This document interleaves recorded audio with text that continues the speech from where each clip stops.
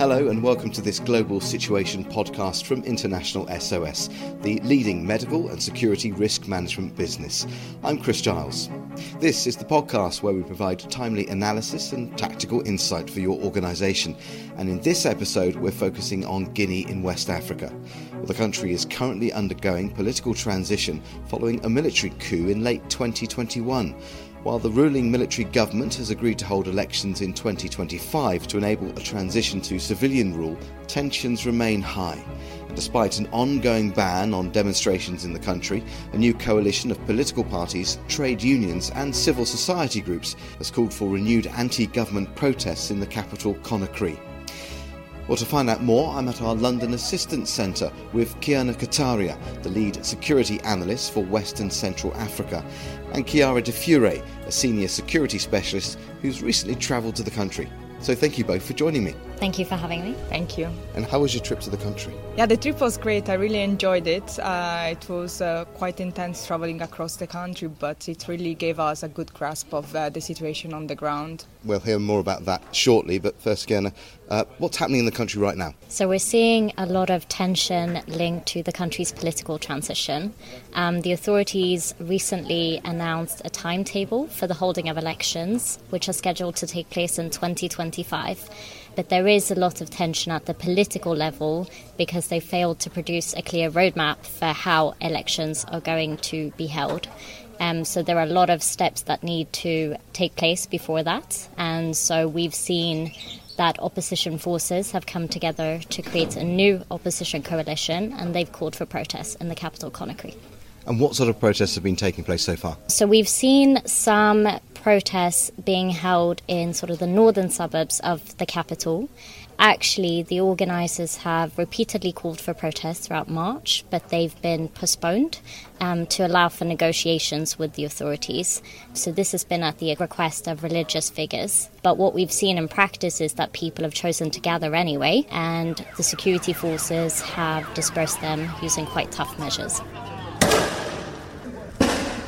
Some recent protests recorded by the AFP news agency. So despite religious leaders trying to stop these protests, some people clearly taking part in demonstrations, but how well attended have they been? They've not been that well attended so far, and that's probably due to the fact that this new coalition, Les Forces Vives de Guinée, is quite divided. They're united in the sense that they oppose the military government, but that's sort of where it ends. They're quite divided in terms of what they're working towards and what the end goal is. So they've not really been able to mobilise large amounts of supporters. So, Chiara, you've been to the country. Tell me, what was the purpose of your trip? So yeah, I've been to the country, and one of the main purposes of the trip was to understand where we are heading towards for the next few months and towards the end of the transitions and elections. So this meant understanding what are the current issues at the political level, but also to have an understanding of what is the popular perception of the coalition. Then secondly, we wanted also to be ready in the unlikely event that there is an escalation or a deterioration of the security environment. So for these reasons, I've travelled across the country from Conakry, travelling all the way by road to Kankan, and then to the southern part of the country to Nzerekore, in order to reassess the root conditions on the country and how best we can support clients in the event of an evacuation, for example. So will you be able to tell me about some of the conversations you've had or what you've been able to see? What's your assessment of conditions in the country? So from my conversations in country, the main point that has emerged is that overall at the popular level, the government retains quite high approval rates. This is mostly due to many projects on which the government has acted upon. These are not new projects, were projects that were sitting on the table for many years, and now the population sees them being developed. Just to mention, a main point has been the development in terms of the infrastructure of the country. So I was able to see that also in my trip across the country. The road infrastructure is getting more developed. So as I was traveling, for example, especially from the route from Conakry to Kankan, I could see a lot of road works. The last part of the route once past the city of Dabola, was in very good condition. So talking with my contact in the country, he mentioned that that part of the road had just been built in the past few months. So this is one of the main developments that the population is seeing, for which overall the government retains quite high approval rates. Nevertheless, there have been protests. Did you see any while you were there? Yeah, so actually I was there on the day that there were protests scheduled. Then finally they were officially postponed by the opposition coalition. Nevertheless, they still took place in some parts of the countries. Some people spontaneously gathered. So for example, the night I went back to my hotel, I was informed by the reception that they were sending their staff home because people had already started gathering in the street, and therefore there was risk of unrest. What sort of things are the security forces deploying to try and break up those protesters? So they've been using measures such as tear gas as well as live ammunition at times to disperse the demonstrators. So this has led also to a number of people injured as well as some people killed during the demonstrations. So the night that I was there in country, one person, according to local sources, was also killed as part of the arrest and the security forces measures. So where have some of the main demonstrations been taking place? So usually the official route called by the opposition coalition starts from the Taneriva Dabout, going all the way down to the People's Palace. This means that, for example, the N1 route that also leads to the airport might be disrupted as a result of this demonstration. However, this is the official route called by the opposition coalition. Then we have also seen that people also gathered in some other areas of the country, such as the northern suburbs like Bambeto, Cosa, Amdalayes, and other northern areas of the capital. So what we advise is to minimize movement on demonstrations day around these areas. We've also seen quite of a heavy police deployment on the Route Le Prince, which is the one that crosses the northern neighborhoods. So usually on Protest Day we would advise to avoid that route and take, for example, Corniche North.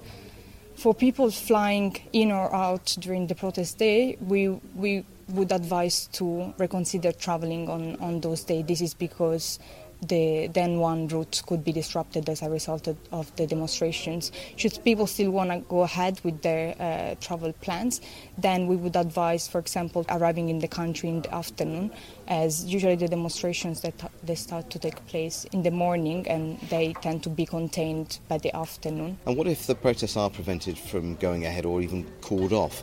What would your advice be to clients should that happen? So in case demonstrations are called off, we advise still to exercise caution and to closely monitor developments by liaising with local contacts. This is because, as we have seen, when protests are officially called off, people might still gather in some other areas of the city. So it's important to still reconfirm routes before setting out and to have a trusted local driver that knows the environment and the routes across the city. And is there any extra advice that you can offer managers about the situation in Guinea right now? So at the manager level, we advise to closely monitor developments linked to the ongoing dialogue between the opposition groups.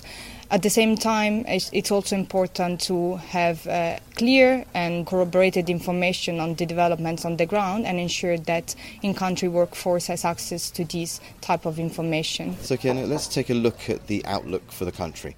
What's your assessment given the possible disruption that we've been speaking to Chiara about? At the moment, these demonstrations are quite small in scale because of divisions within the opposition. But there are some underlying tensions and unresolved issues that could give rise to more frequent and well-attended protests. So the first is the fact that the authorities have actually, in response to the recent unrest, they've threatened to ban the main political parties. So if they actually act upon this, that would constitute a significant trigger for more well-attended demonstrations. Second, there is the fact that the authorities are currently trying to crack down on corruption, but that has entailed the arrest and detention of several opposition figures, and they've been kept in detention for long periods without access to a fair trial. So that is also something that has been quite controversial. So if we see more of that, there could be more protests. And I think the final factor is linked to the political transition itself. So as I've said, they've currently announced a date for the holding of elections, but we don't really know how they're going to get to that stage. So if there are any indications that the political transition might be delayed, for example, there could be heightened tensions as a result. So something that has been quite controversial is concerns around the fact that they will have to change the constitution, and so they might actually impose an age limit on presidential candidates. And if they do that, then that could exclude some of the main opposition figures from contesting the presidential elections. Okay, Chiara, thank you so much for your insight and analysis of the situation in Guinea right now. Thank you for having us. Thank you so much. Now, if you've liked what you've heard, please check out our other recent podcasts and audio updates. But for now, thank you for listening. And before I go, a reminder that you can keep up to date with all the latest information and updates on the situation in Guinea on our website, internationalsos.com. And from there, you can find out about our global network of assistance centres, available to clients 24/7. But until next time, from the London Assistance Centre, goodbye.